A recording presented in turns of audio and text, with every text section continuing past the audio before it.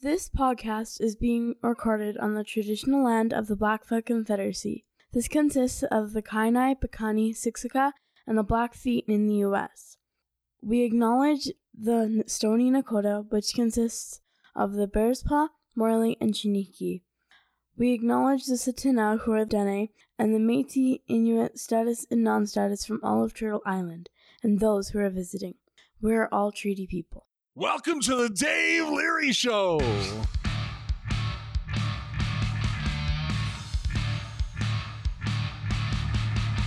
Welcome to the Voices in Recovery podcast, brought to you by Freedom's Path Recovery Society in Calgary, Alberta, Canada. Thank you for tuning in.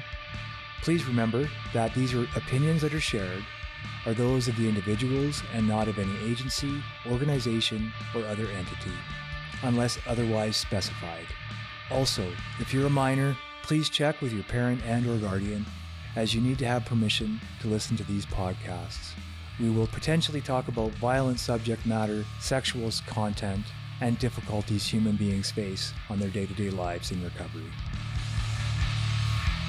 Yeah, that's a good one. And you could just be duh. Like just That sounds better. D-A-A-H. Duh! Yeah. My last name's Robinson, and my bright, intelligent high school buddies that I used to party with shortened it to like R, Yeah.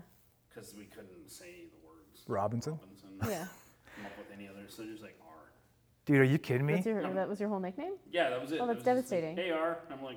That's not "Okay, creative at whatever." all. You had some lazy friends. Oh, I'd they say. were not bright bunch. Yeah. Do you know what I call Jen? What? Because her last name is Toner, I started calling her Jen Toaster. And then I started calling her Toaster Strudel. Yeah. And now I call her Strudel Doodle D. Strudel Doodle D. That's the Gotta evolution of a remember that, nickname. Do. Yeah. Strudel Doodle D. Strudel Doodle D. I Today's like her it. birthday. I know, I I got sent that her a... recorded, so we'll just leave that part in. Oh, did Please you record do. it? Yeah. She's a hero. Nice. Yeah, totally. We need to have that soundbite so we can send to her. Please do. Yeah. Absolutely. Yeah. She's one of my. She's worth it. She's one of the most prominent people in my life. I love Oh, her. she's awesome. Yeah. Yeah, she's an awesome human. Hell of a person. Well, and you know what? She says you're a hell of a person, so Well, that's why you're here. Kind Yeah. of her. Yeah. Well, I mean, she said some other things, but we're not going to talk about that. That's fine. I'm sure there were lots of things said. She didn't say going on around. anything. Just Mostly that you were that good I'm just shit. like devilishly witty and like I have a great tan. You're super handsome. Yeah. Right? Yeah, Like, my mustache my isn't mom, weird at all. my mom likes me. Yeah, she my dresses mom's- me funny. She thinks I'm handsome. Yeah. All right, ready? I'm ready. when- Cool. Tonight's guest is Nikki. Hi. Yeah, you could wave because I there's no cameras. airwaved. Yeah. We air waved. Hello. Hi. Hi. Nikki, take it away. Tell us about yourself. And of course, along the way, I might ask some questions. But Okay. Well, as it stands right now, I'm like pretty average. Nothing really of interest. I'm like a grateful, playful person. What I do for work, hardly work. What I do to like survive is like I teach movement. I work in the movement world. I teach yoga and meditation and primarily mobility. Right now I work with people from like, completely immobile from injury all the way up to like turbo athletes, MMA fighters kind of things. And I kind of just, I think ultimately my goal and what I've turned my personal practice and understanding of the world and anatomy and movement culture into is just I try to embody people because I don't forget what it feels like to not be in my skin and especially not in a happy, healthy way. So yeah. as I am right now, I'm like in like a really like kind of actually profoundly beautiful place in my life. I feel fulfilled and in love with myself, in love with this life, even while things are incredibly difficult and unpredictable, but that's just what it was in the first place. So I don't know. It why was we're always surprised. that way. Yeah. Yeah, that just is what it is. So, I've been through some things for sure, like everyone else. Totally. So why don't you take us back? Tell us what it was like to be a kid, where you grew up. I grew up in Calgary, sweet little city. Were you born here too? Born and raised, yeah. Wow. So like I've left and come back a million times. Yeah. I'm like, I'm gonna bugger off and go traveling for a year and then come back and work for just a little bit and then I'm gonna go buy property in Mongolia, which never happens because this is a pretty sweet spot. I thought the story was going to go to Mongolia, which now I'm fucking sad. And maybe someday it will. Honestly, I might be herding goats there in the next 5 years. Like in this life, everything is possible. I sure hope so. If all other occupations fail, I'm just gonna grow a beard. So whatever. Well, you already got a mustache, you said. Yes, yeah, in the right lighting, it's like In the right omnipresent. In the right lighting. Yeah. I'm just kidding. I can't see a mustache. You said you had Thank one. you for your support. You're you can welcome. follow me on Instagram to check out my mustache. Totally. And the beard progress. Mustachioed lady is what Yeah. it is. Must- I'm just kidding. That doesn't exist. Childhood. Okay, so I grew up, like, I'm an only child. Very much an only child. What does that mean? Like, I'm like a highly social introvert. So, like, I had 1,000,001 friends as a kid, but Yeah. low-key, I just couldn't wait to go home and, like, I don't know, pick my nose and play James Bond with myself. Yeah. I have 2 wonderful parents. I would say that my upbringing is like a little it's like a little heavy. Like there's like for sure like some underlying stuff that happened in my youth. And it wasn't to me or at me or about me. And so years outside of it, I recognize and can appreciate that my parents were just 2 people that haphazardly brought me here. Luckily, I'm profoundly grateful to exist. I'm having a great time now, but yeah, it was a weird childhood. I think that my parents would not like to know that I see it as such. There's not a lot of communication around the like severity of what the situation was or the trauma that I experienced. But I don't resent them, like I say. Like I think that they're like incredible people. So it was kind of like I was an only child, and I was kind of like free range. My parents were they were involved in alcohol, like pretty heavily is an understatement. A lot of alcohol in my youth. So then my mom remarried, and my dad kind of became a little bit estranged for a few years, which I think was the best option for them. It was hard on me, but I'm stronger for it now. My mom and now stepdad, who I love and adore, we didn't start that way, obviously. My mom remarrying when I'm 12 years old and like moving me to a new corner of the city and then me going to a new junior high was a lot. And there are things that my parents don't know about that time. Like they were still drinking, and I got into the sauce a bit. Like I was like drinking at school. It just kind of happens, right? Like it's like almost an inevitability that we just like find our way. But I kind of got into party culture, and I started dabbling with like psychedelics, which opened all sorts of things inside of me. Surely does. And then high school was like, I don't know, I think I just hung out and listened to Tool and like wore a toque regardless of the temperature. And oh, you were one of those kids. Oh, I was absolutely that kid. I was that kid on the bus that was like, just like the Lateralis. Oh yeah. Like that, that was like my jam. And I think I had it on repeat on my Discman. Just so swing like, on the spiral, man. Yeah. I was like, I grew up, like, honestly, I remember just like being debilitated by depression and anxiety and like being very much on my own. I was like, I honestly don't remember the feeling of feeling good. I remember being afraid a lot, being uncomfortable. Being a teenage girl sucks. Like, I can't imagine what it's like right now, honestly. I have no concept of it at all, but like, how hard was it? Like the worst, because like, not only are your hormones all over the map, but I with the depression and anxiety stuff, I started to do like self-mutilation stuff, and I was drinking and I was smoking a lot of pot, which isn't good for a forming brain as far as I'm concerned. Like you can dabble, I'm sure, like have your glass of wine, have that joint on a Saturday when you're playing at the park, whatever, get after it. But I don't think that for a developing brain, it's a helpful tool. Yeah, and I think the science shows that too. Yeah. Like the science shows that in terms of certain age groups, it does have an adverse effect, or can potentially have more of an adverse effect. Totally. Right? Yeah. Yeah, and I often wonder if like through that chunk of my life, I have no regrets in this life. Like truly, I'm stoked that everything that happened did as it did, because I wouldn't be as I am today. But I certainly think that it was like I kind of just let her buck, and I was not in control. I took a lot of antidepressants. Like I was put on Prozac at a young age. I was taking Ativan for like anxiety attacks. I had disordered eating, which is something that I'm only just now in my ripe old age of 30 addressing. Which you're is not funny. Alone though, right? Like no. Eating habits of people. Like we're doing a video on eating disorders this weekend. Okay, a presentation, and it's so difficult to actually identify it because it's food, right?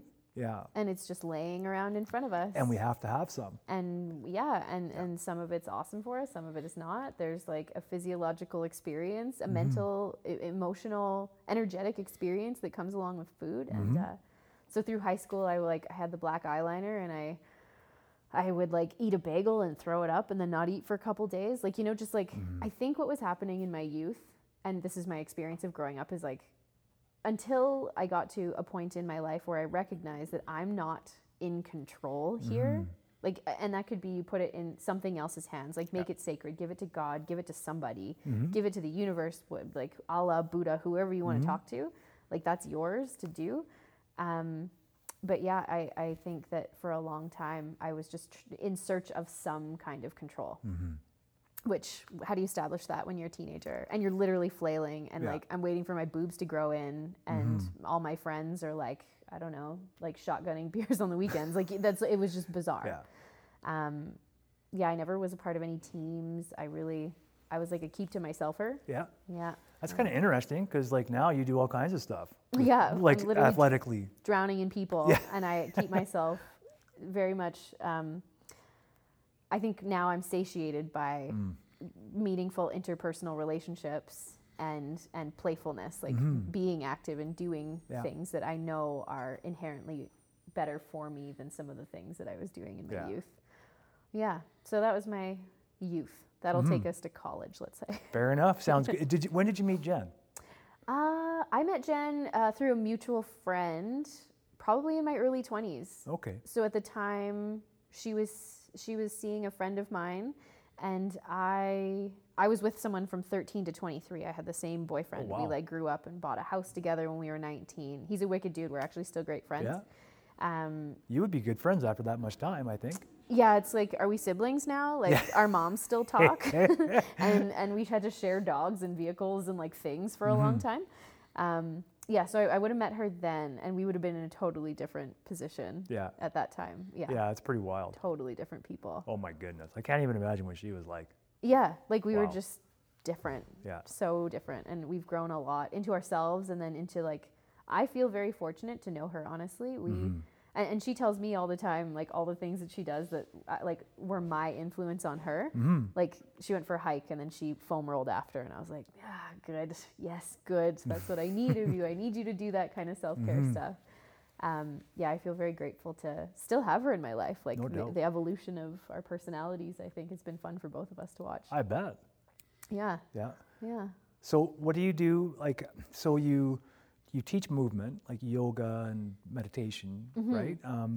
And so how did you get into that? Like, what got you into that? And also, as I found out before we started recording, you're like an MMA fighter, even though you haven't fought yet, but you train, right? Yeah. So you haven't had like a fight on the card, I guess is what you call it. No, and I don't know that that's ever going to be my thing. Yeah. I'm like the least competitive person. Like, do I want to punch people in the face? This comes from a very loving place, I swear. Like, you have to see it. I have peace signs up. Like, I'm like love over war kind of person. But it kind of, I think. Can you just hang on 1 second? Sorry. Yes. Yeah. Oh, I apologize. I was wondering if I could bring the tables back in. Not right now. Can I bring them in after? Yeah, I'll bring them in for you. I'll bring them in. Are you sure? Yeah, for sure. If you just line them up, we'll bring them in.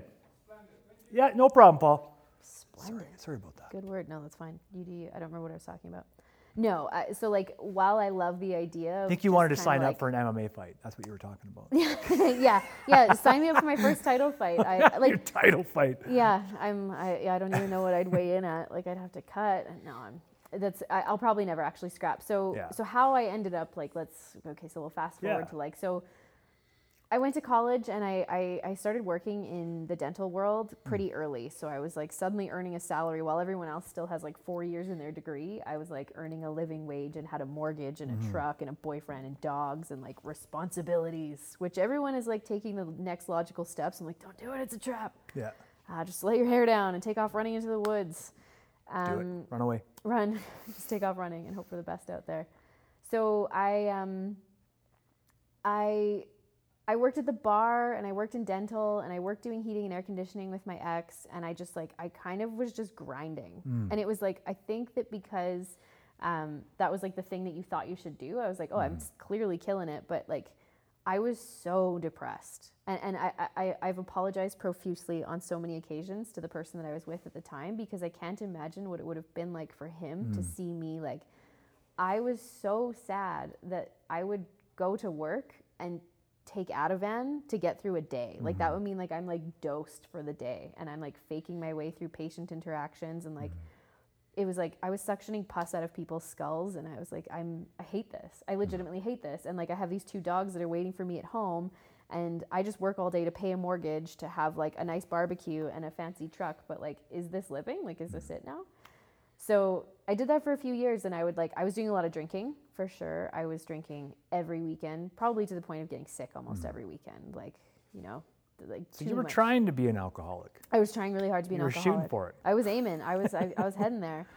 And working at the bar was like probably like one of the most unconscious chunks of my life, because I remember just being like baffled by especially disordered eating stuff. I think that one, it was really prominent, because I was seeing like, I mean, like that kind of culture, I still can't wrap my head around it. I get it. We all got to like go out and like have the beer on the patio, but like, as I stand now, I feel less like myself when I put on a mini skirt and slop on a bunch of mascara and go out than I do when I'm wearing sweatpants and a bun and I'm like holding my friends down, choking them. Yeah. Sport related.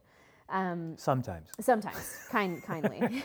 Sometimes it's just the way they play. Sometimes somebody tries to take my purse. I'm sorry, you asked for it. That's right. I'm just kidding, that never happened. It's I funny. wish there was a story about that though. Yeah, I'm we'll just get there. thinking about it. Yeah, we'll get there, and then we'll See link you you to a choking YouTube some dude channel. out. Yeah. Yeah, where it's like some small little lady ended up breaking some guy's arm when he tried to take her purse. So like this was like a couple of years, and like I remember working, and I would like have these wads of cash, and I was just blowing it shopping, and I had stuff, like I had things, and it probably looked kind of good from the outside, but on the inside, I legitimately like, I was so unhealthy that I would like wish for horrible things upon myself, like just mentally unstable, unhealthy, flailing. It looks like you have it together, right? But I think that happens more often than not, that like Way more often. you're representing, I should say, yourself in a way that would be perceived by others as like, they've got it all, but the inside doesn't feel that way. No match, eh? It doesn't match. So I had obsessive compulsive tendencies and disordered eating and depression and anxiety disorder. And this is like diagnosed later in my adult life, even though I had been on Prozac in my youth and that. And I got to a point where I was like, so like we were the first kids to own a house in our friend group. So we had loads of house parties, and like my house had to be so particular. Like it was so clean that it had to look like no one lived there. And my home is still that way, but now it comes from a place of pride. Before it was like just that control element that I was talking about. Like I'm out of control, so what can I control? Well, it's like my environment, how much I drink, who I hang, how much money I earn, you know, like you just kind of find these things to satiate yourself or to call nourishing, and they're not. Yeah. So my ex, bless his heart for being so patient and still being a great friend of mine. He will forever and always stand out as like a very important, prominent man in my life. He took over his dad's heating and air conditioning company, and he took care of the heating system at a hot yoga studio. And I went in there with him once to check on the boiler system. Yeah. And I walked in, and I think that was the first time I'd ever been in a place like that. And I would have been like maybe 21. And I was like, oh, you can feel like this? Like this is like serenity. Like this is like max chill. Like I didn't know that you could go into a place and take a deep breath and someone would hold you accountable to it and you could leave feeling better, because until that point I was just like, I don't know, grinding my teeth off at drum and bass festivals, like, and like just saucing hard. Right. And so I made the joke that day that I was like, could be sweet to live a life like this. Like, like the lady at the desk didn't have shoes on. And then a few weeks later, I was at a really bad spot, like at work. I worked for a dentist who was so mean. He was like atrocious, like just a horrible person, actually. Like I feel sad for him, because it's not me, it's not him. Yeah. His life just doesn't feel good. Yeah. He doesn't feel good. So he told me, we were doing an oral surgery, and that's what I kind of ended up getting more into. And he told me that I was so stupid I should kill myself. Wow. And I had already had these like this self-mutilation stuff. I was already kind of drinking to like on that edge. I was always on that edge of just like, I was super down to not be here anymore. In fact, I was wishing for it, but I didn't know how to do it. Yeah. And that day I went home and I took off all my scrubs at the front door because that cleanliness thing. And I just like stood there like completely naked, barefoot in vulnerability. And I told my then partner that I was like, I'm not okay. I'm not okay. And so we ended up booking a private yoga session with a teacher who is still in this city, who's like a beautiful mother of 2 children. She's an exceptional human being. Like I've probably never met someone as eloquent and sincere and thoughtful as her yet. Cool. She's incredible. So she taught me. I did privates with her. And I think for the first time really ever in my life, because I was never active, I was never cued to breathe. I was never taught that. I think for the first time ever with her, I took like a slow, steady, rhythmic breath. And then everything changed.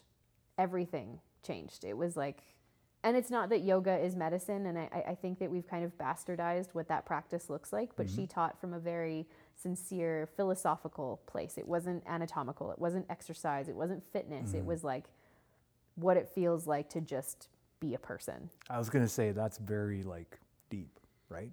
It's very, very profound. And yoga has been medicine. Yes. Like up until, like you said, it got bastardized a bit. It did. For us North Americans, but.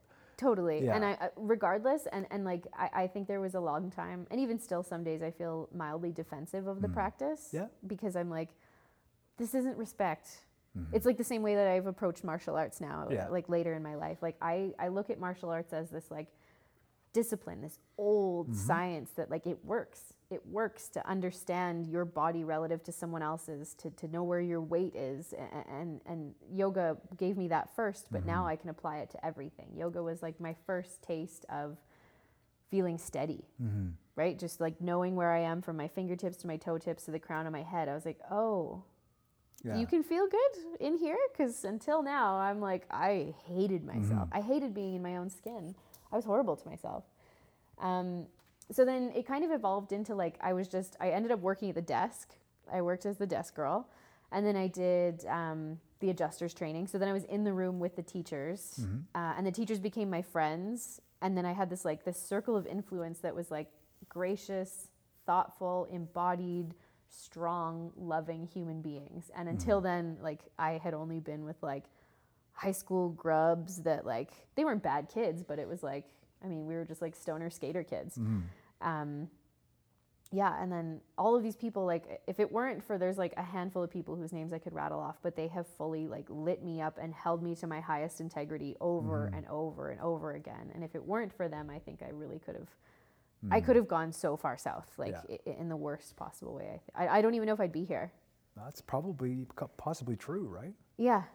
With like the depression and anxiety, there were days, and there were thoughts, and it gets pretty dark, but that's a later us. Yeah, but you can't overstate the connection to humans, right? That keep us from taking our lives. Because I have depression as well, and have had it forever, and it's important. It's imperative to have those kinds of people around that are going to hold us accountable. Non-negotiables. Yeah. We need to have meaningful relationships in which we're heard and seen and valued. Yeah. That's the saving grace. And so I made these incredible friends, and then I meditated quite a bit. Like there was a man that was teaching there, and he's the funniest man. He was the guy who told me to taste liver for what it tastes like, or to feel cold for what it feels like. And he took me on a meditation walk one time, and I learned so much from this man, because I could see that he was like present and embodied and soft and at ease. And I was like, oh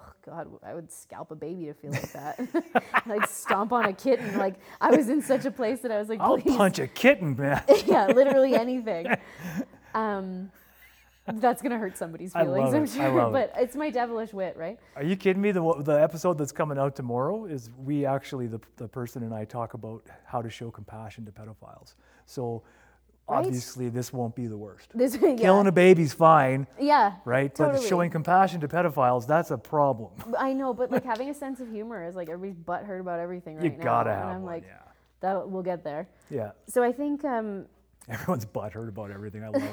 truly, like it's like if you just turned off your phone, you probably have nothing to worry about. Totally. What I really appreciate is that I can tell you spend a lot of time around men. And men that are open with you, right? They obviously trust you because you talk like them. Oh. My mom said the other day, she's like, did you know that your boyfriends all along the years have always just kind of had a boyfriend in you? Because like me and my dude now, like we go fishing, we go hiking, we go kayaking, we go hunting, we just got new bows. We're like right fired up about That's like awesome. carrying out our own animal and like having the sacred practice around like what it means to take a life and how to harvest it and how to feel the whole feeling of I think that's an incredibly spiritual process when it's done like that, when it's done sacred. Like totally. That. Yeah. If so, in this life, let's say, fast forward, I did a yoga teacher training and then I started teaching, and everything changed. In that yoga teacher training, I told my then partner that I was like, I love you, but I gotta go, and he was like, yeah, please do, like, get out there, because I see you evolving into this new thing, and like, I don't want to be your dead weight. And so lovingly and thoughtfully, we actually went to both of our sets of parents. Well, my parents were married and divorced, or divorced and remarried, I should say, and so were his. So we had 4 sets of parents between us that had watched us grow from 13 to 23, and we went to them holding hands, and we're like, we're breaking up. We've already put our house on the market. And they're like, that would have been a trip, eh? Oh, yeah. Yeah, really consciously. And I was like, my parents' divorce was like, you know, flying beer bottles, and then me and my ex, we just like had this really loving departure. So he kind of sent me on my way. It can totally be done, right? I didn't hate him. There was a love there. Yeah. He was my first person. I think all we got to do is get out of the way. Get out of the way, right? Get out of the ego with that. Get your ego out of the way. Yeah. Yeah. So we split up, and then I started teaching, and then I ended up going traveling. So I went to Brazil for a couple of months to do my teacher training, and then I came back, sold my house, went to England for the summer, went to Mexico for the winter, just like kind of for the first time ever did whatever I wanted in a way that like to everyone else looked like kids did that, you know, like people would like, they're like, I'm going to Thailand after high school. And I was just like, I'm going to get a job, buy a house, and then just like hunker down until retirement. And then I'm going to buy some shitty property at the age of 55 and then live in a trailer. Like that was like, I just had it that way, like in Arizona, you know, like it's a good place, right? Make plans. That's what I thought you had to do. So then I was just kind of like, for the first time I was living out of a backpack and like just right dirtbagging it. And I like, I liked myself. I remember that was the first time I think I was like on a beach by myself in Brazil, and I fell in love with myself. And I was like, oh shit, this skin I'm in, like all of this like waiting for boobs to show up, and like, do I need to glue shit on my head to be pretty, like eyelashes and extensions and like junk? Do I need that? And then it was then that I was like, oh no, I don't. Yeah. No, I super don't. Cool. I was like embodied, and came back and I started working at a private school teaching kids yoga. And That's like, awesome. Yeah. Kind of bananas. Like I look back and there's this experience I think that will forever and always stand out as like there was nothing else like it in my life. So like I'm healthy, I'm happy, I've evolved into this like soft, loving, gracious person that I didn't know I had the potential to even be. Upon arrival on this planet, we actually are that. We're always like looking for purpose or meaning, and we're like applying a meaning to things unnecessarily, but it's like you showed up. Yep. Like that's a slow clap. Slow clap for just showing up. Yep. And so I worked there for a couple of years, and I learned more in those 2 years about life because of watching children and families and like just like the love and sweetness that comes along with like the playfulness that is children. I met someone and fell in love. Like wildly and unabashedly, just like threw myself into this relationship with this person. And we decided to go traveling shortly after meeting. And so at the school that I worked at, the principal, it was like my condo flooded in June.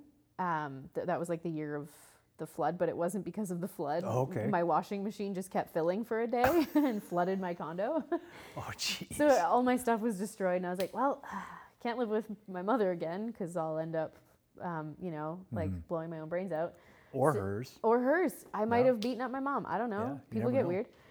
So I That probably happens, and I don't want to hurt anybody's no, feelings. of course. I'm not I mean, insensitive to it. The reality is it does happen. Totally, and like I didn't want to end up hating my mom because we were in finally a good place. So, you know, I'm like teaching kids meditation, and like I'm teaching them about their senses and being embodied and being in love with themselves and all this playfulness and stuff. And I guess because it was a small school, it was a private school, I taught kindergarten to grade 12. So I taught every kid in the building, and I had a role in the office. So I knew the families. I knew the name of your dog, cat. I knew your allergies. I knew why you weren't at school 2 weeks ago. I knew like who your homeroom teacher was. I was in it. And I knew that I was leaving. And so I told them before school started that I would start the first 2 weeks and I would like get everybody set up and that I was leaving. So it was like one of my last few days at the school. And I'm in the office and I'm trying to get together fire drill forms. Like you have to have an attendance list and like the teachers have to hold up a like, I got them all or I'm missing a kid kind of form. So I'm like printing things and laminating things. And the principal, who is just the most wonderful old man, like he's like the dad I always wanted. He was like, oh, I need you to come into the gym for a sec because the grade 1 teacher can't sit with the kids. And I was like, honestly, I can't. I have like a mound of things to do. Can you grab like a 12th grader to do it? And he's like, no, like you have to come in. I go in and the assembly was for me. There's 180 children plus staff in the gym, all sitting cross-legged on the floor. Oh, I could cry even thinking about it. And the third grade teacher had a dog, and the dog walked in with one of my favorite kids. You're not allowed to pick favorites, but I absolutely did. There are some kids, like if ever they heard this, they'd be like, I know it was me. Yeah. I know it was me. Totally. I taught them knitting. I taught them yoga and knitting and like cartoons with me on Choice Friday and stuff. So they had this dog walk in with this thing strapped to her back with one of my favorite kids, and in it was a letter from every kid in the building that had something that they remembered that was like, Miss Nikki taught me this, or I remember this with you. This is my favorite memory of us. And then some of the kids, grade 5, 6, 7, those kids, they wrote me a letter, and it was in these envelopes to take with me traveling, and it was open this when you feel sad, open this when you feel tired, open this when you feel happy. And like, kids stood up and got to say like these like really thoughtful, like these children made like masterpieces out of memories. That's cool. And they like got to stand in front of each other and say it. And then the founders were actually like I'd become like kind of a part of their family because I ended up nannying for them on the side as well. And they gave me money to go traveling with, and then all of these kids and staff who knew me intimately put their hands over their heart and like wished me well on my travels before I went away. And I was like, I didn't know until that. I knew I could be loved. I had already started to experience it, and it was like evolving, and it got bigger and bigger and bigger, and it does all the time. It blows my mind that I could be so loved. And I went traveling for a year with this person that I was in love with, and that was like pretty unreal. And travel ended up taking its toll on me. That was hard. Because again, there's like that lack of control that started to get kind of like hard on me. The person that I was with at the time, he's also still a great friend of mine. He's an incredible man. We kind of went through it together again. So then the depression stuff crept back in, inevitably. I think honestly, and I've had this conversation a few times now where it's like, it might be something that I deal with forever. Like I don't think there is a cure. I think there's tools and resources that we have available to us, and we can powerfully choose to use them to navigate the experience, but it might just be something that I deal with. And I've adopted that as like, and I'm okay with it. It's kind of what we have to do, right? What other option have you? At some point, you either have to accept it or you're going to keep being miserable. Totally, and shit's going to get hard again. I just have a predisposition to it affecting me more dramatically, maybe than some others. And I'm okay with it. So it got kind of bad again for a little while. I didn't slip back into the drinking. I had kind of abandoned like all of there was actually 2 full years when I worked at the school where I didn't have a drop of alcohol, didn't smoke any weed. Like I had just left it all in the dust. It was like, it wasn't for me. And I knew how shitty it felt to kind of what I like to say is like put Vaseline on the lens, right? It really blurs your perception and your awareness, and it just kind of takes you away from what is. Like I say, it's like those can be fine if you're conscious about it. Like if you drink a glass of wine on Sunday nights at your parents' place for dinner, like that's probably fine. For me, it turns into something that like it could be bad. So traveling, came back, and then I just started teaching full time. There was like no other options. I just had to come back and offer. Even when I was in a place of like discomfort, pretty profound discomfort. Again, like the suicidal stuff, the disordered eating stuff that kind of came and went. So it's been the last 5 years since I have been up to just doing my thing, doing what I like. And it still comes and goes. Winter this year was really hard on me, but it was a tough year this year, hey? For depression, like it was tough. Yeah. Like pretty difficult. And I think one of the things that I'm more aware of on the outside of it, because I think now what yoga and meditation gave me, and I want for this for everyone, for every human being on the face of the earth, just for a half second to feel what it feels like to feel good, but not about yourself, not about the identity of I, not me, not who I think I am, but my pulse, my breath, my physical body, like. And your spiritual one too, hey? Like your spiritual, your mental, your emotional, your energetic bodies, all of those things in like a perfect synonymous relationship, like symbiotically, they're all together. The one is, I don't know when in Western science we were like, oh yeah, bodies and brains are like totally different entities. And like, I don't know where that line is, because as far as I know, it's like in my being, which is at the top of my torso. That's all we got. Which has limbs attached, and like this is all I know. But I know that what it gave me is like this recognition of my impermanence. That's like, while things are difficult, and they will continue to be difficult, like at some point I'll lose my parents, who I'm now very close to. I've lost, I loved someone and they passed away kind of unexpectedly in a relationship a long time ago. I'm sorry to hear that. Yeah, like, but sticks with you. Yeah, it does. And it affects relationships, and like, what I understand now though is that like this life is like, it's so precious and it's like this evolving masterpiece that like, when I put the control, we'll call it, in God's hands, God, whoever you want to call it. Whatever God is, whatever you conceive him to be, her, it. I don't know what the rules are anymore. I like her, actually. I like all of it. Yeah. You do you out there. I think when you put it in the hands of something else and you make it sacred, that's the thing that I was going to come to with like the hunting thing. Is like, when you make it sacred, it does get easier. It does get brighter. Right? It can go two ways, but I think when you like put it in a higher power, when you can sit and steep in your humanness for just a half second, be it that meditation that like, one of the things too that I think is really difficult is that we've taken meditation and yoga and we've turned it into a marketable, it's like a business, it's like a skill. And I'm like, I don't expect you to, for the first time ever, sit crisscross applesauce for like, because I said that to children. I don't expect you to sit cross-legged and like just love it. I love crisscross applesauce. Yeah, hands in your basket. I don't spend near enough time around kids, obviously. Clearly, you might have to start squeezing them out or whatever.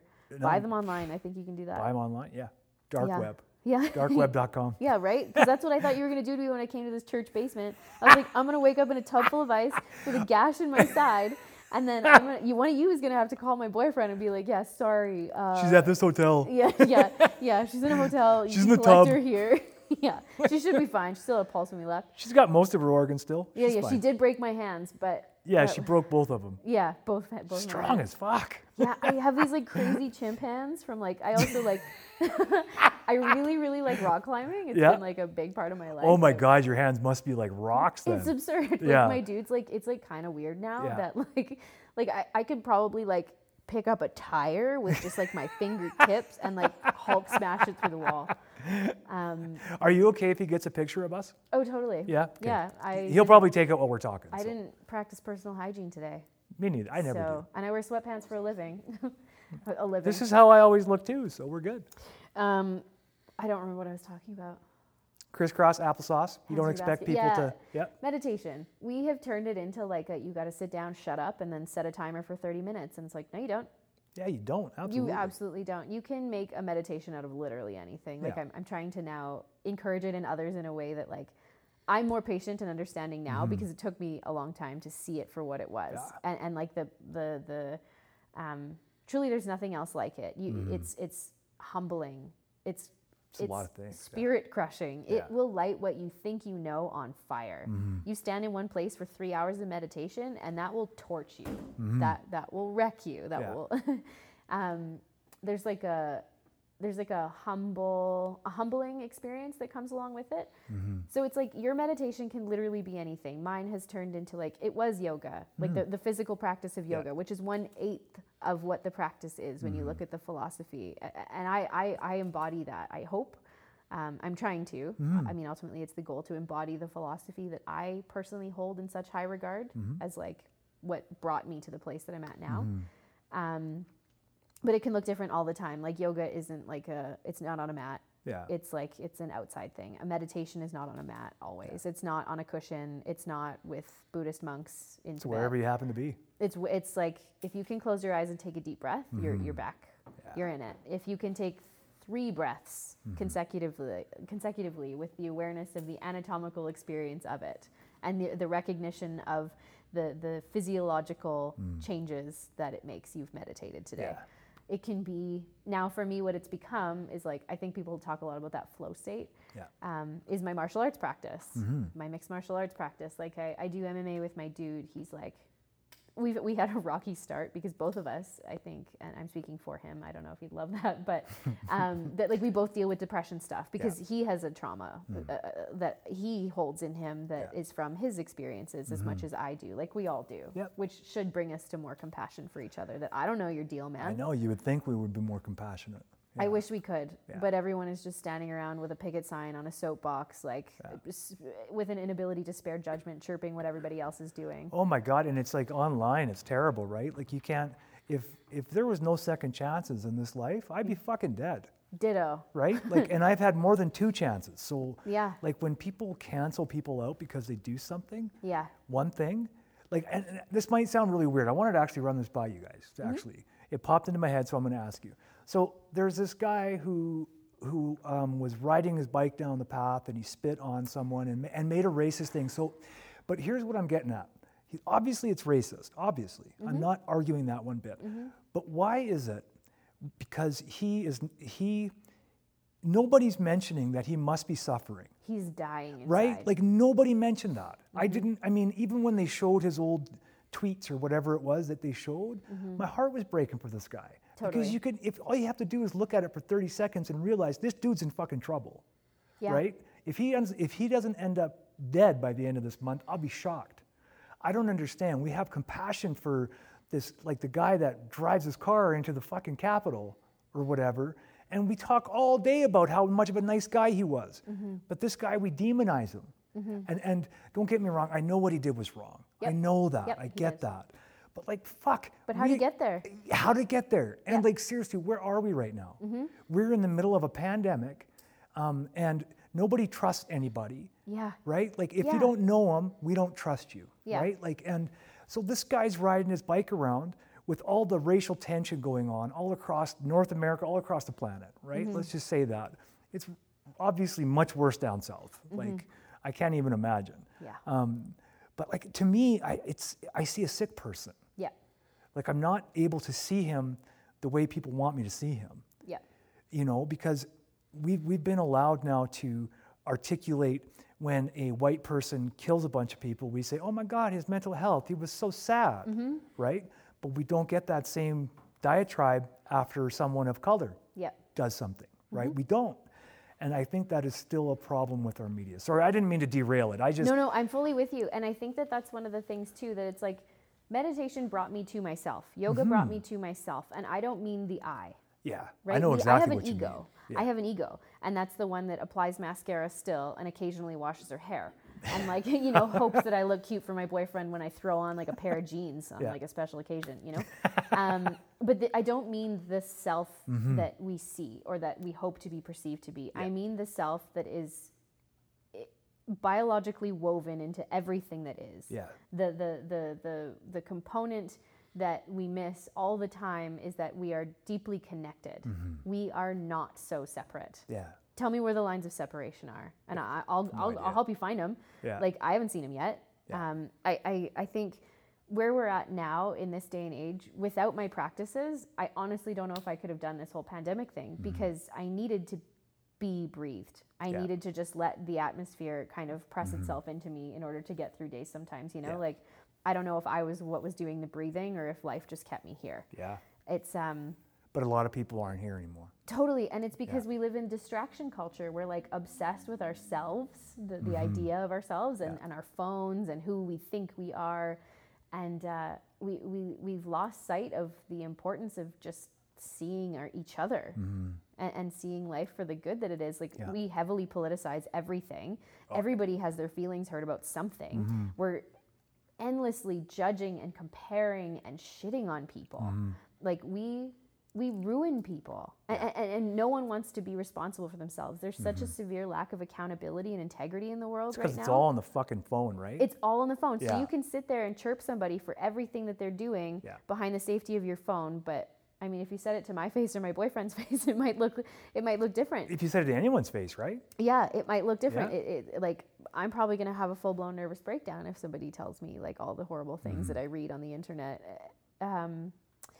Actually, it's funny that we got to this place because like media, like so even in the little world that I work within, and because I'm not working right now, my industry is essentially closed. It's shot. Yeah. Like I don't know when that comes back, and it's not necessarily that I want to get rich doing what I'm doing either. That's not the plan. I offer from I hope a very sincere place is how people receive it.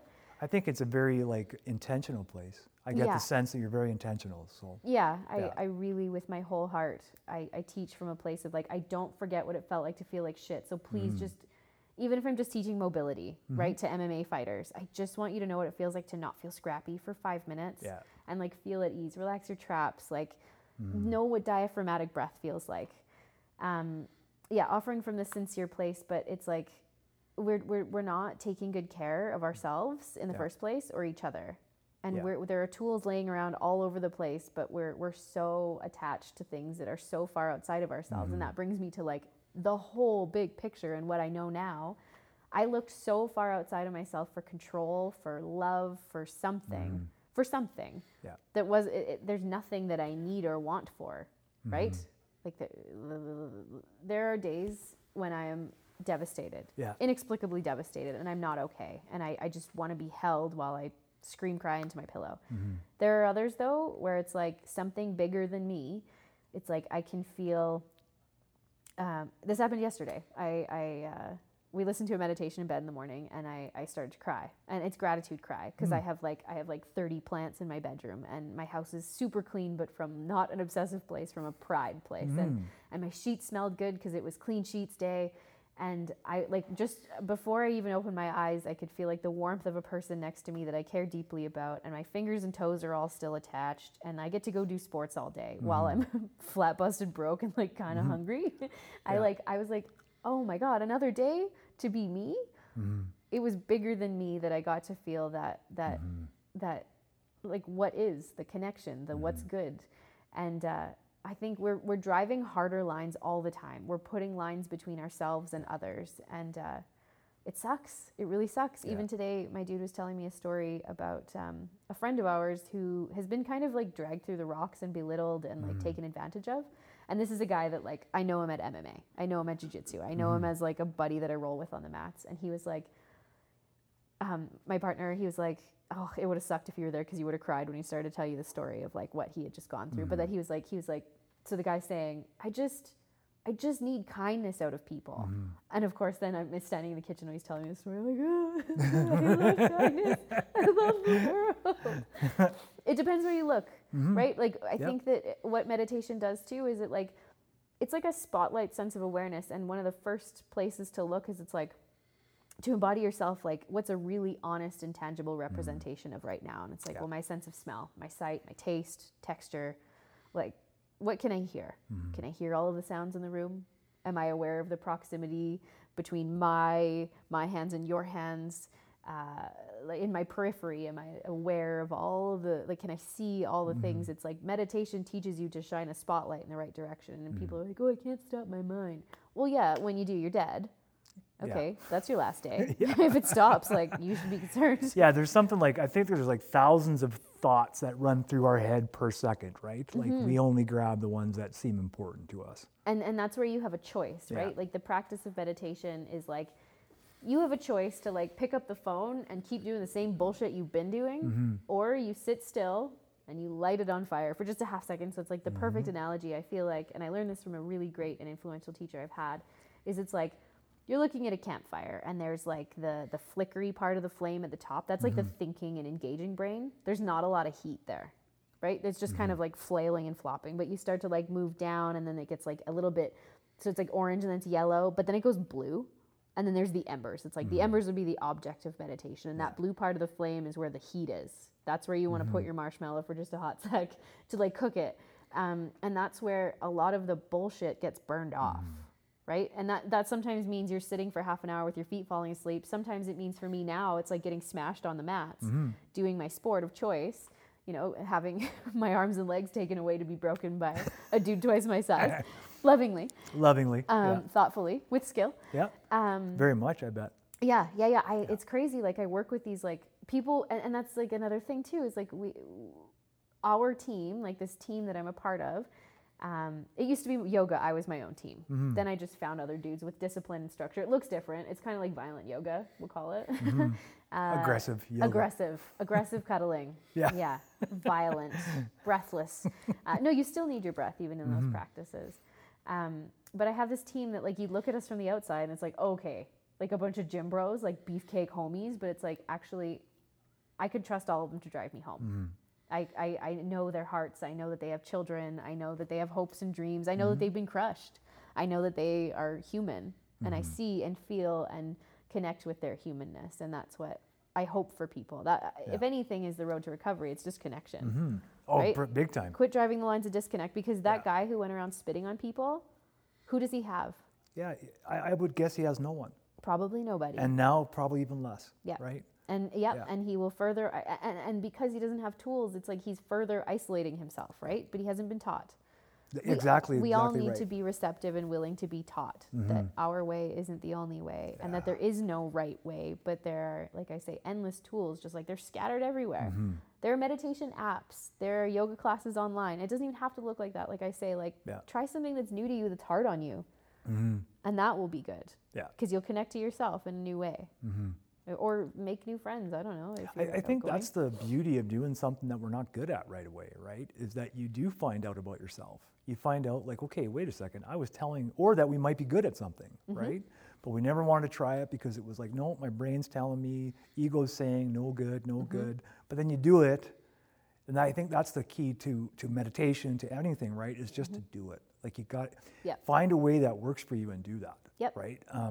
Because meditation can be daunting. Like I didn't start meditating until probably, I think it was about 3 years ago, maybe 4 now, because John's one of my friends and he's a teacher of it. And so he taught me, because I was not interested, like until I met him. And I realized, holy shit, there's something to this. Yes. Because he was a hostile, aggressive man. And when you sit down and you talk to him, this was a long time ago. He hasn't been that way for a long time. But I could see how meditation helped with that, like root out the dark. Because I know it does that for me, right? Like if I sit and I make myself sit, even if my brain's going crazy, I'm fine with that. I just sit through it and allow the brain to go crazy. Because if it's going crazy, the nature of the mind, it needs man. to. It's just fire. Yeah, it's just doing what it's got to do, right? And it's interesting though, over time, sometimes like even just closing your eyes, and you said it, taking a deep breath, sometimes that'll just like get me right out of the room. Like I will literally just close my eyes, and you know what? We have to do that sometimes. Yeah. Just like that. It's that easy. Yeah. And that sounds so hokey, and like someone probably puts that on an Instagram quote, like they quoted it and then meme, posted a nude about it. But it is that easy. Like you're one breath away from feeling a little bit better. But truly, the way you describe it, yeah, it's like you're one breath away from just finding a little bit more ease. And if you can take that breath, not even graciously accept, because you are being breathed. Isn't that crazy? Like the anatomy of breath, you are being breathed. I love it. Unconsciously, your body, parasympathetic nervous system function is like, we're breathing still. If you can graciously accept that breath just for a half second, you're here again. And it does just seem to get brighter.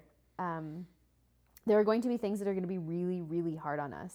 Really, really hard on us. Like the pandemic, I know, was really hard on a lot of people. I think that I have really great tools and great relationships, and unpopular opinion, I'm actually selfishly having a great time. I'm flat busted broke, but I'm spending so much time outside, and that's where I prefer my time. I do hang out with a lot of dudes. I roll with men.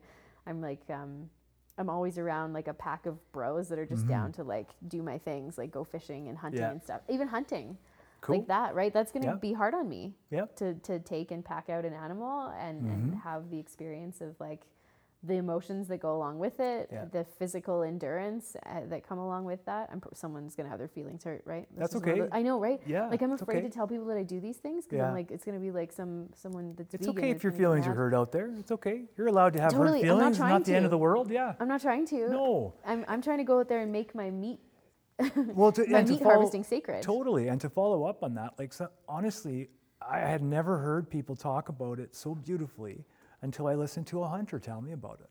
And he's also a shaman, but he described it to me.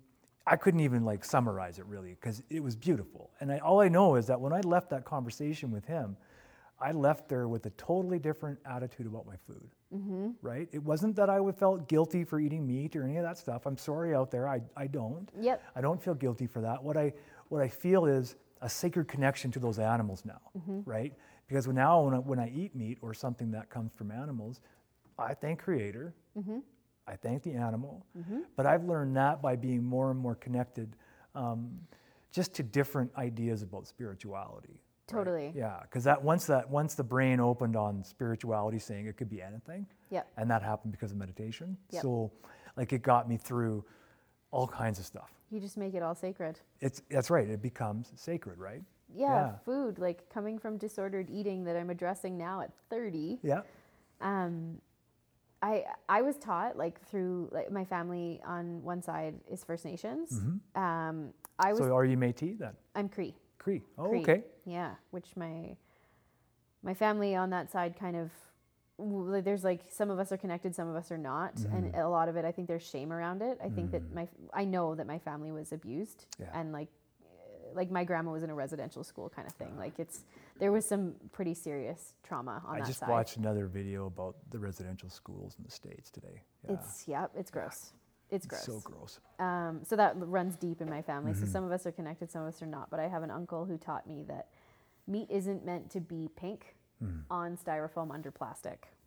And so if you're going to eat food, like food has power, like language has power. Yeah. It's high vibration. Like me and my dude, like he's taken this habit on as well, and I'm so grateful for who he is. He's so receptive to doing this work with me. Like he's all in. We breathe together. We sit back to back and do Brahmari breath. Like I'm so stoked to have someone to take part in this with me. But that's such an amazing thing to connect with someone about. Yeah, like he's martial arts and I'm yoga, and I think together we've got like it's really cool because I think partnerships require like a learning, and we have so much to teach each other. Right, you learn together, but when you have something to teach, I think that we're like very fortunate to have that. That's very cool. But what was I talking about? What were we talking about? Like meat and meat. Oh God, yeah. Okay, so like Thanks, Darcy. we thank our food. Yeah, thanks a bunch. See, this is what happens. This is what happens. My friends choke me, and then the next day I'm like, wait, what? Yeah. We I don't even have to have anybody choke me for that to happen now. So we thank our food out loud, and I think that like.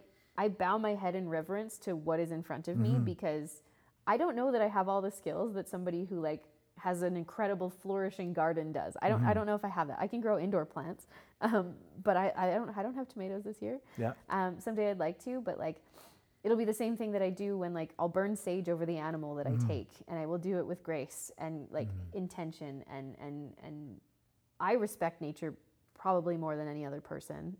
I know I can still be smitten with and brought to tears by a bee. A bee with like his little pollen all over the back of his funny little beanies, like his little butt. Yeah, fuzzy little bee butts. Like I can still cry just in awe of nature, and I choose to make that sacred. Food is powerful. What we consume, the way we consume it is powerful. Language, what we look at, where our attention goes, is like we have a choice, and powerfully choose it wisely. Yeah. Lovingly and powerfully choose it wisely for the sake of your greater good and for the rest of us. without it, what is there? Yeah. We're just all screaming. Yeah, we're just a bunch of meat sacks screaming at each other, right? Totally, with our fingers in our ears, and someone's Yeah. trying to tell us it's going to be okay, and we're like, la, la, la, la, la, la. Yeah, how dare you tell me it's going to be fine? Yeah. It's like the cancel culture and all of us being so attached and like this is, I won't deny that it has its merits, right? Because It I has think many that merits, yeah. Totally. I think that Yeah. it's like an awesome resource. It is. Like the internet is. Amazing. Like you can look at other people's butts, or you could read articles about things you know nothing about that might bring you to a new understanding of yourself, the world, the way it works, Yeah. you know? Yeah, absolutely. We've got like the world at our fingertips, and instead we're just like, nah, cats and other people's buttholes. Yeah, it's weird. Like meditation just became, like it becomes such a integral, important part, hey, of the day. Like, Non-negotiable. yeah, it's a non-negotiable for me too. Like it is absolutely non-negotiable because I know what I'm like when I don't. Yeah. I am different. Yeah, I'm different. Yeah. Without my practices, Yep. it's like, and when you start to develop that, like, so in yoga philosophy, there's the koshas. It's like the 5 kind of like components of like, there's like the physical body, there's the energetic body, the emotional body, the mental body, and the blissful body. And I won't say them in Sanskrit because that's like a later you thing to look into. But like, cool. so they work synonymously with each other. Yeah. Right? The koshas. And that's something that like the blissfulness kosha and the body, like the tangible, like physical form body, like we have this idea that like a meditation is going to bring us to God, and we're going to like, you know, like lick the taint of Jesus. Lick the taint? Like whatever, like we have this thing in our minds that it's going to be so grandiose, but Okay, you need to write down the time that she said that. I love it. Well, because it's probably awesome if that's what you're into. Dude, it probably tastes like whatever you need it to Probably taste like. sweet baby angel tears. I don't know. Like, Sweet baby Jesus sweat. Sweet baby Jesus butt sweat. Okay, we're definitely going to get in trouble for this episode. someone's gonna get hurt. Oh, yeah. But if you can't make light of things, it's like, well, No. you're probably always gonna feel like shit. Yeah. If you can't laugh at the fact that like I fall down sometimes. Yeah. If I cried every time I fell down, I would never stop crying. Right? You can take that part out if you need to. I understand. Are you kidding me? We're leaving that in there. Okay. Yeah. Well, I'm being unabashedly myself. and I am that so means grateful some you people are. going to be Yeah. not stoked, but I love it because it means it takes the attention off of me. yeah. Especially Right? when You I can- go you off suck less about the now. church or something like that.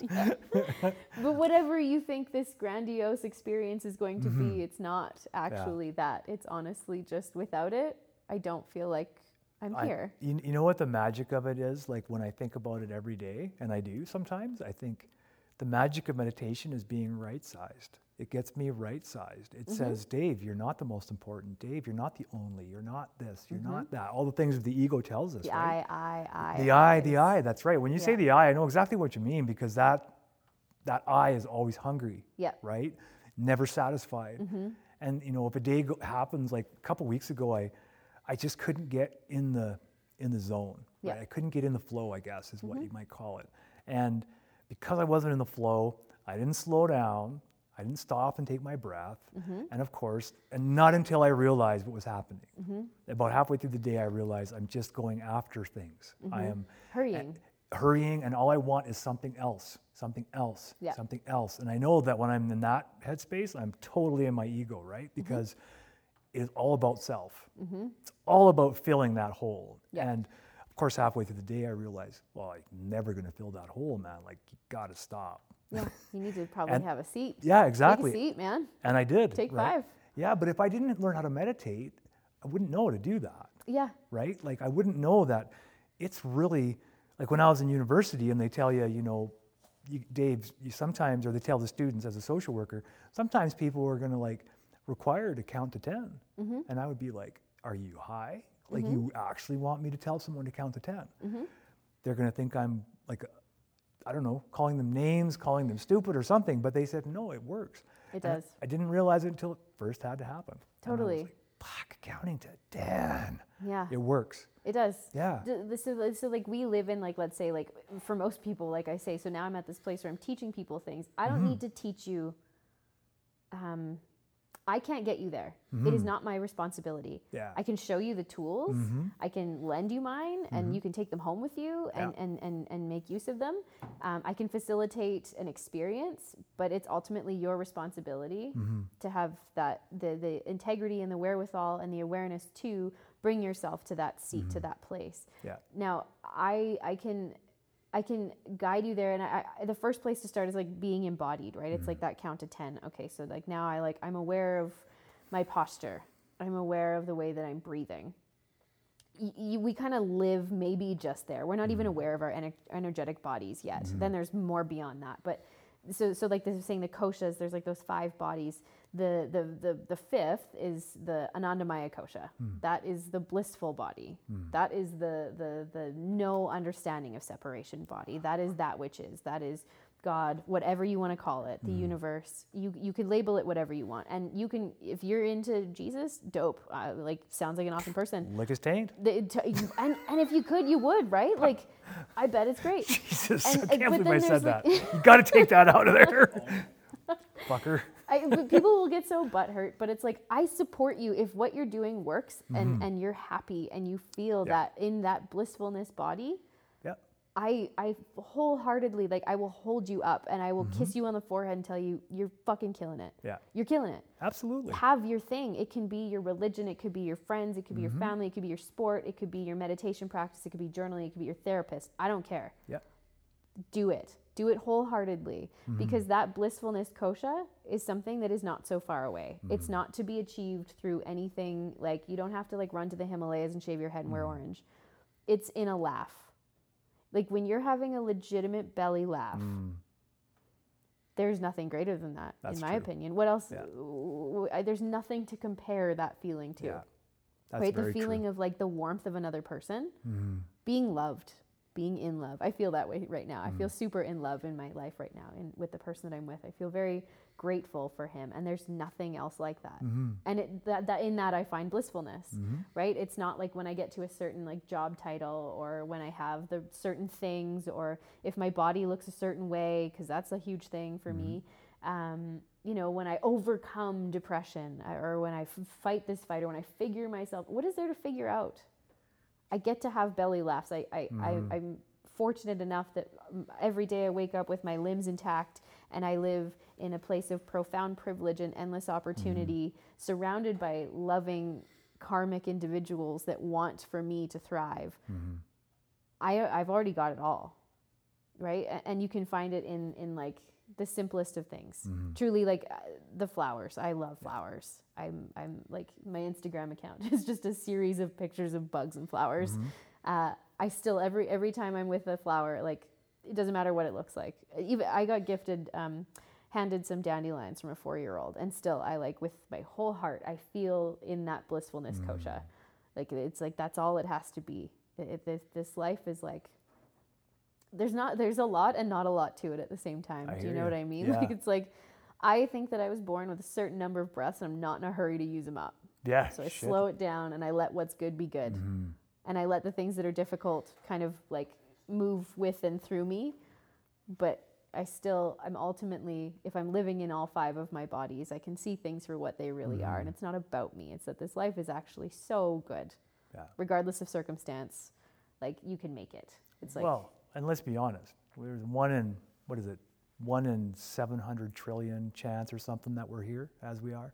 right? I can't even remember what the number is. It's fucking absurd. It's fucking ridiculous. Yeah, it's And scientifically impossible that the 3 of us are sitting here, I know. right? Not impossible, improbable. Yeah. Yeah. And like, in that, like, you can sleep at night just being like, Totally. holy shit, Yeah. lucky me. Like, I honestly, if you'd asked me 10 years ago what I thought I'd be doing with my life, I would have had like very clear cut, like, I would still be with that person, and I would have this job, and I would be earning this amount per year because I would have taken all of these courses along the way, and I'd have trucks paid off and like all this stuff. And I'm like, I am literally free balling it in my life. Yeah. I've got my free flowing pants on and like no underwear. I'm just hoping for the best.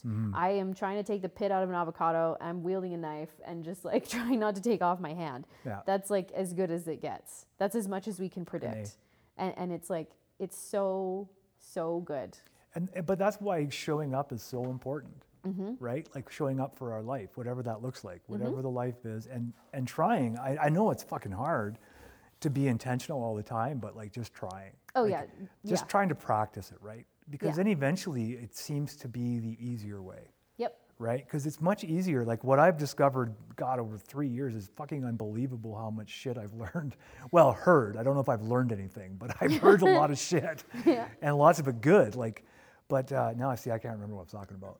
That happens to me all the time. I understand. You were talking about the things you've learned Yeah. potentially over the what was years. before that?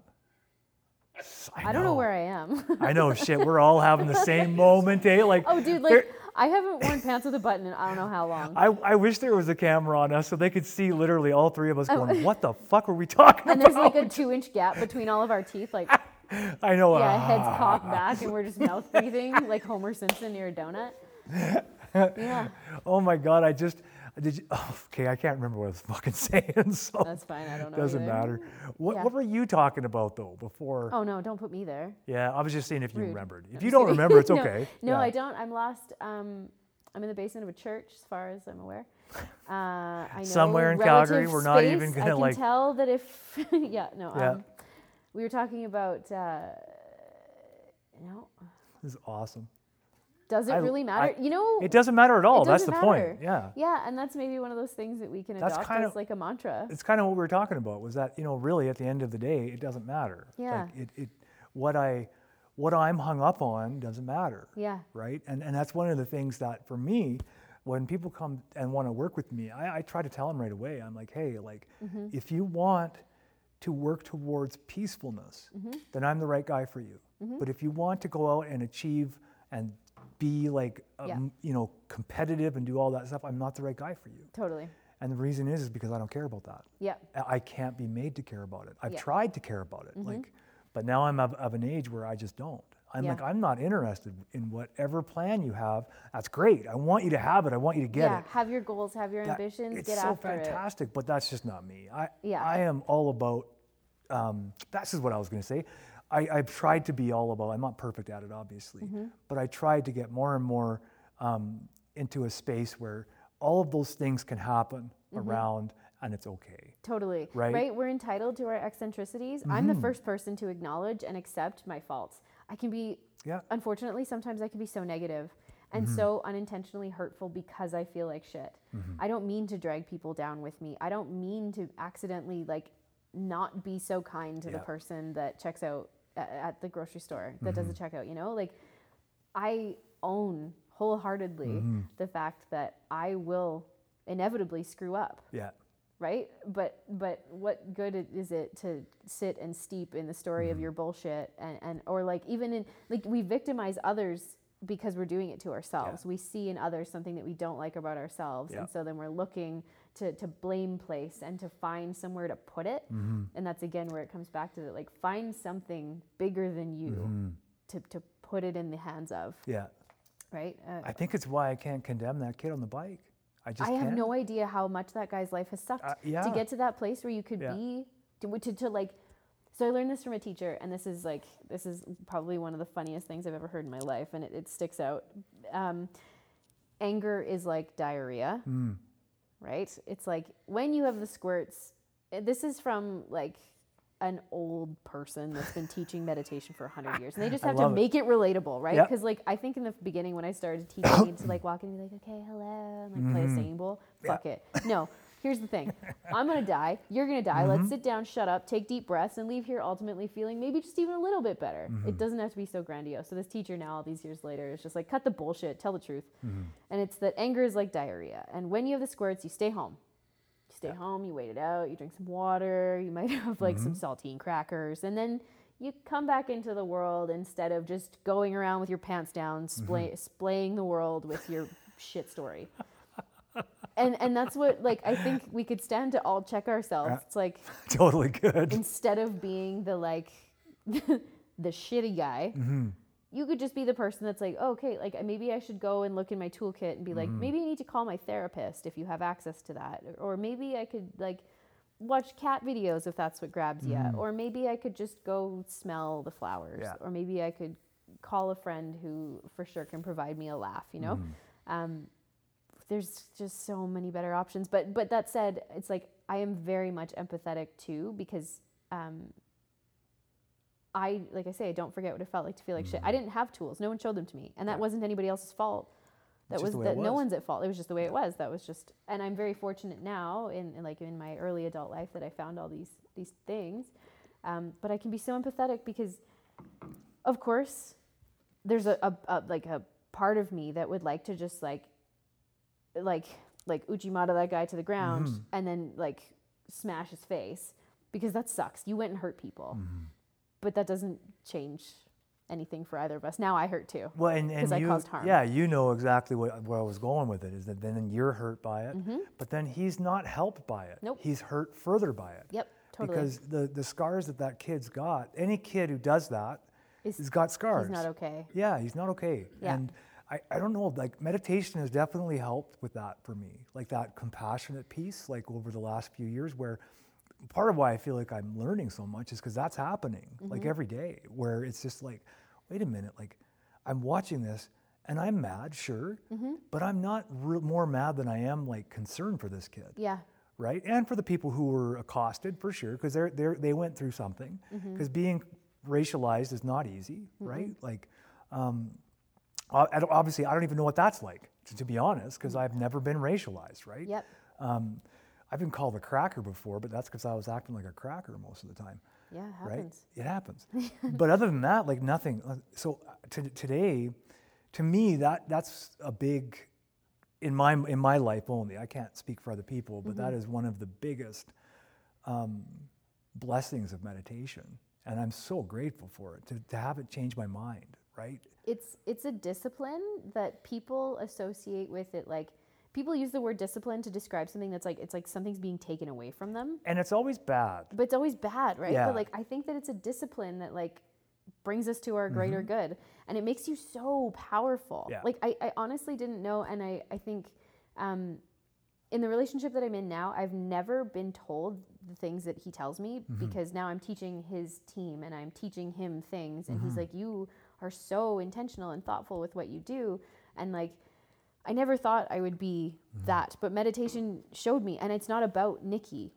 I'm a vessel. I have a toolbox and I want to share it with you. I want to show you that the potential to feel good exists, and it makes you this like the kind of powerful that like empathy bears more like weight and it's more like magnetic and it brings more light to your life by being empathetic than it does to be judgmental. Yeah. You know, and that's where like, if people want to get upset with me for some of the things I say on a podcast, you missed the point. Totally. I'm here to make light of this life, and I need to have a laugh, because Oh, otherwise I'm going to lay on my side and cry and wait for the world to stop, because it's fucking terrifying and terrible. And there are people out there doing way worse things than that guy. Yeah. Right?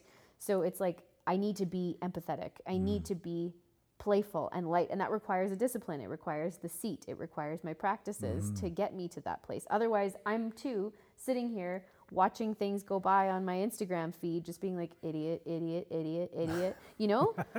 Right? Like we have a choice. Everything about this life is a choice, and we can choose to be upset and go shit all over the world, or we take good care of ourselves, and we hope that our discipline and our structure that we create in our little lives, like the little bit that we can control, which for some people it's not even their bodies, that will get you so much further in this life. Right? Do you know what I mean? Like, it's I like do. Positivity is magnetic. Well, it's magnetic, but you keep mentioning it, the discipline. There's a lot of things that people don't understand about discipline. One of them is it makes life easier. Yes. Because you start having control over those things you've been clamoring to control, but you're not going at it trying to control it. You're going at it trying to do something different. And then gradually those things start to fall under control, and it's really strange. Yeah. Because even I know discipline is good. I know it's good. Yes. We need structure. Like, the human likes discipline. Oh, I love it.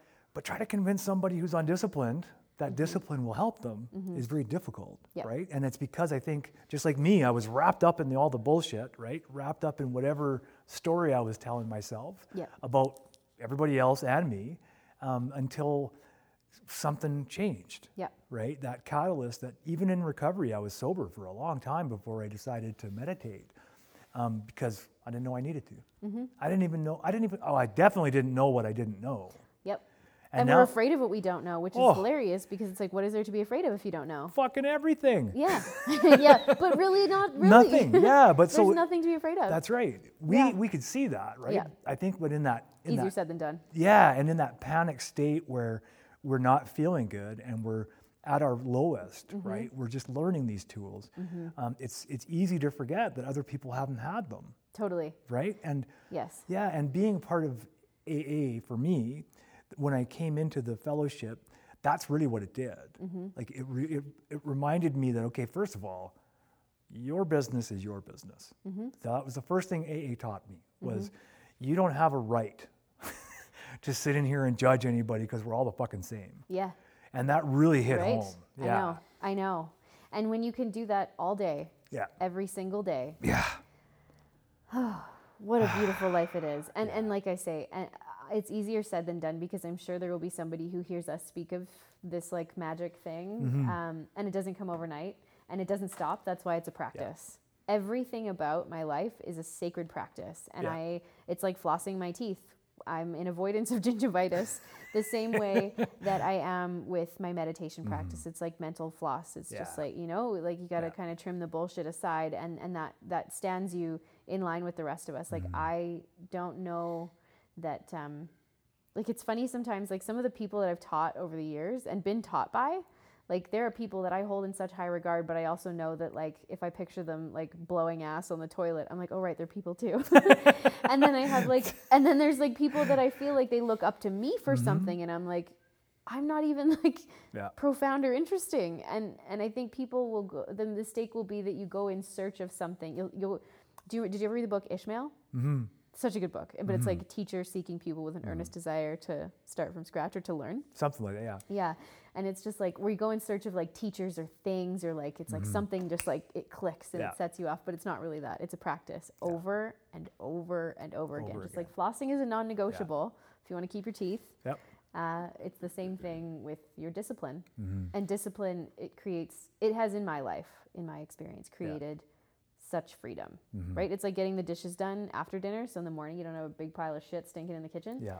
Yeah, like it's just it's in the little things. It's yeah. I think that's another, maybe how much time were we at? Hour and 20, okay. Yeah, maybe that's where we'll try to leave it, maybe? Somewhere, God, now I just lost it again. Fuck. We were talking about discipline. Yeah. Dishes. Get the Dishes, done. yes, the little things. So like the idea of coping with an unmanageable life is to focus on the little things we can do, right? And not focus or spend too much time worrying about things we can't do. It's not about the control. It's how do you manage yourself around it. Yeah, exactly. Yourself as in yourself. Yeah. I don't mean Ego self. ego self. I Yeah. mean, how do you manage yourself around that which you cannot control? Yeah. And when you recognize that you're not in control here, it almost makes it all easy. It makes it so much easier. Yeah, you just breathe better about it. Yeah. Yeah, slow your breath down. You got a limited number, man. Don't hurry up. Yeah, it's fucking liberating too. Yeah. Once it and it's funny because once, Quit sucking in. Take off your bra. yeah, something let it something ride. changed, and I can sense it in you too, and I can sense it in other people who meditate regularly, that something's different. There's like a lack of worry. It's almost like finding the most faithful Muslim or Christian or Devotee of any kind. devotee of any kind. Yeah, Yep. thank you. You could see I was having trouble with that. I appreciate it. Yes, totally. But I agree because I'm a devotee to my thing, and which is why I respect your thing. Yeah, totally. I respect you. I love you. Humanity, I am in love. It is so funny that we feel that I can definitely relate to that feeling from meditation and from doing other things, but I could never relate to that feeling as a Christian. Yeah. Like back in the day when I Yeah. was a Christian, and I never felt that. Yep. I never did. I But felt for it from my parents because my parents were loving it always, but not from everybody. Right? Like Christianity has, and I won't speak with the other ones because I don't know shit about them. Ditto. Yeah, but Christianity has a separation. There's a definite separation between you and others. Yep. And it's divisive on purpose, right? Because that's how you control people. You get them against each Yes. other, then you can fucking hammer them. Which, right? to religion's credit, I think that all of them, if you pick them all apart, like I've creeped the Quran, I've looked at the Torah, I've looked at the Holy Bible, I have studied yoga philosophy, I have watched every and any documentary on whatever kind of fundamentalist group out there exists, and it's like ultimately everybody's just trying to feel better. That's exactly it. Right? So like I think that it's important that we have Yep. a thing, and that could be your God. That Yep. my version of God happens to be outside, and it's bigger than me, and it's not something that is like, it's not, I can't label it. It's just, it is what it is. It is this experience that Yep. I would say is God for me. They have such value and such power. And I think that you just anchor yourself to something. It could be anything. It could be that you swim. Yep, right. Try swimming. Now you go swimming. And that's the thing that you do that's yours, that's good for you, that feels good. Totally. It's funny because even atheists can do it, right? Like even, Yeah. because I have friends that are atheists and man, they just live. They're just Yeah. living. They're trying to be good humans, but they're just living trying to be good humans. Yep, just Right. make it sacred. It doesn't matter who you give it to or what it's about or who you talk to when you go to bed at night. Just make it sacred. I love it. Yeah. That's a good way to end, eh? Yeah. Is there anything else you want to talk about? I feel like I like talked your face off, but like you kind of like Loved it. opened the forum and like I was like I didn't know what I was going to share, but welcome to my life story. I appreciate that. Yeah. I think I'm not afraid to be vulnerable, so. yeah, definitely not. I mean, but that's another thing that comes when people are just like, here I am. Yeah. Like Welcome to meeting me. Yeah, yeah. Yeah. I'm sure you're happy to meet me. yeah. Yeah, and some people are super not. I'm going to piss somebody off somewhere, but like I love you. Yeah. I'm sorry I made you mad. I love you. We love you all out there. Yeah. And if we made you mad, well, maybe you should think about that. Take a deep breath. It's not about me. Yeah, I'm not going to take any responsibility for it. Hey What man, every yeah. stand-up comic out there knows, not that I'm a stand-up comic by any stretch, but I think I'm kind of funny. Pretty funny. Everybody knows that you're not going to be for everybody. That's right. And I literally am drowning in dudes that think I'm hilarious. So I'm gonna keep that because it feels good right Yep. now. You stick with it. Yeah. Just do it. Maybe one of these days, if you guys want to come learn from me, you could come to. I teach at my boyfriend's spot. You can come learn from me there if you wanted to, or if you wanted to try jiu-jitsu or MMA. You're welcome. Man, You're I'm invited. very interested. Yeah. Just come, let it all hang out. Yeah, I don't know. I don't know the whole process, but like I have my back is welded into my pelvis, basically. You're fine. We'll work on it. That's Yeah. all you got. You just got to show up. The hardest belt to get is your white belt. So just walk in the door. Nice. Mhm.